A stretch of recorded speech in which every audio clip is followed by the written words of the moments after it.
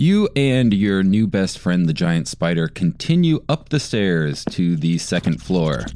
And the second floor is almost completely filled with bones and scraps of clothing, various bits and bobs making up the spider's nest. In the center of the nest are thousands of tiny, tiny eggs waiting to hatch.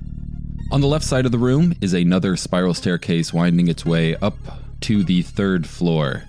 The giant spider next to you looks adoringly at her clutch of eggs in the center of the room, and then looks back to you. What will you do next?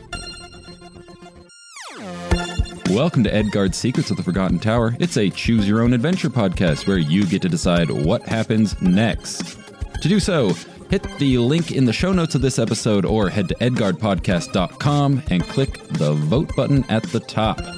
Edgard is produced by me, Sean Hildner. Music for the show is by Corey Dungeons. You can find him at corydungeons.com. And I will see you next time.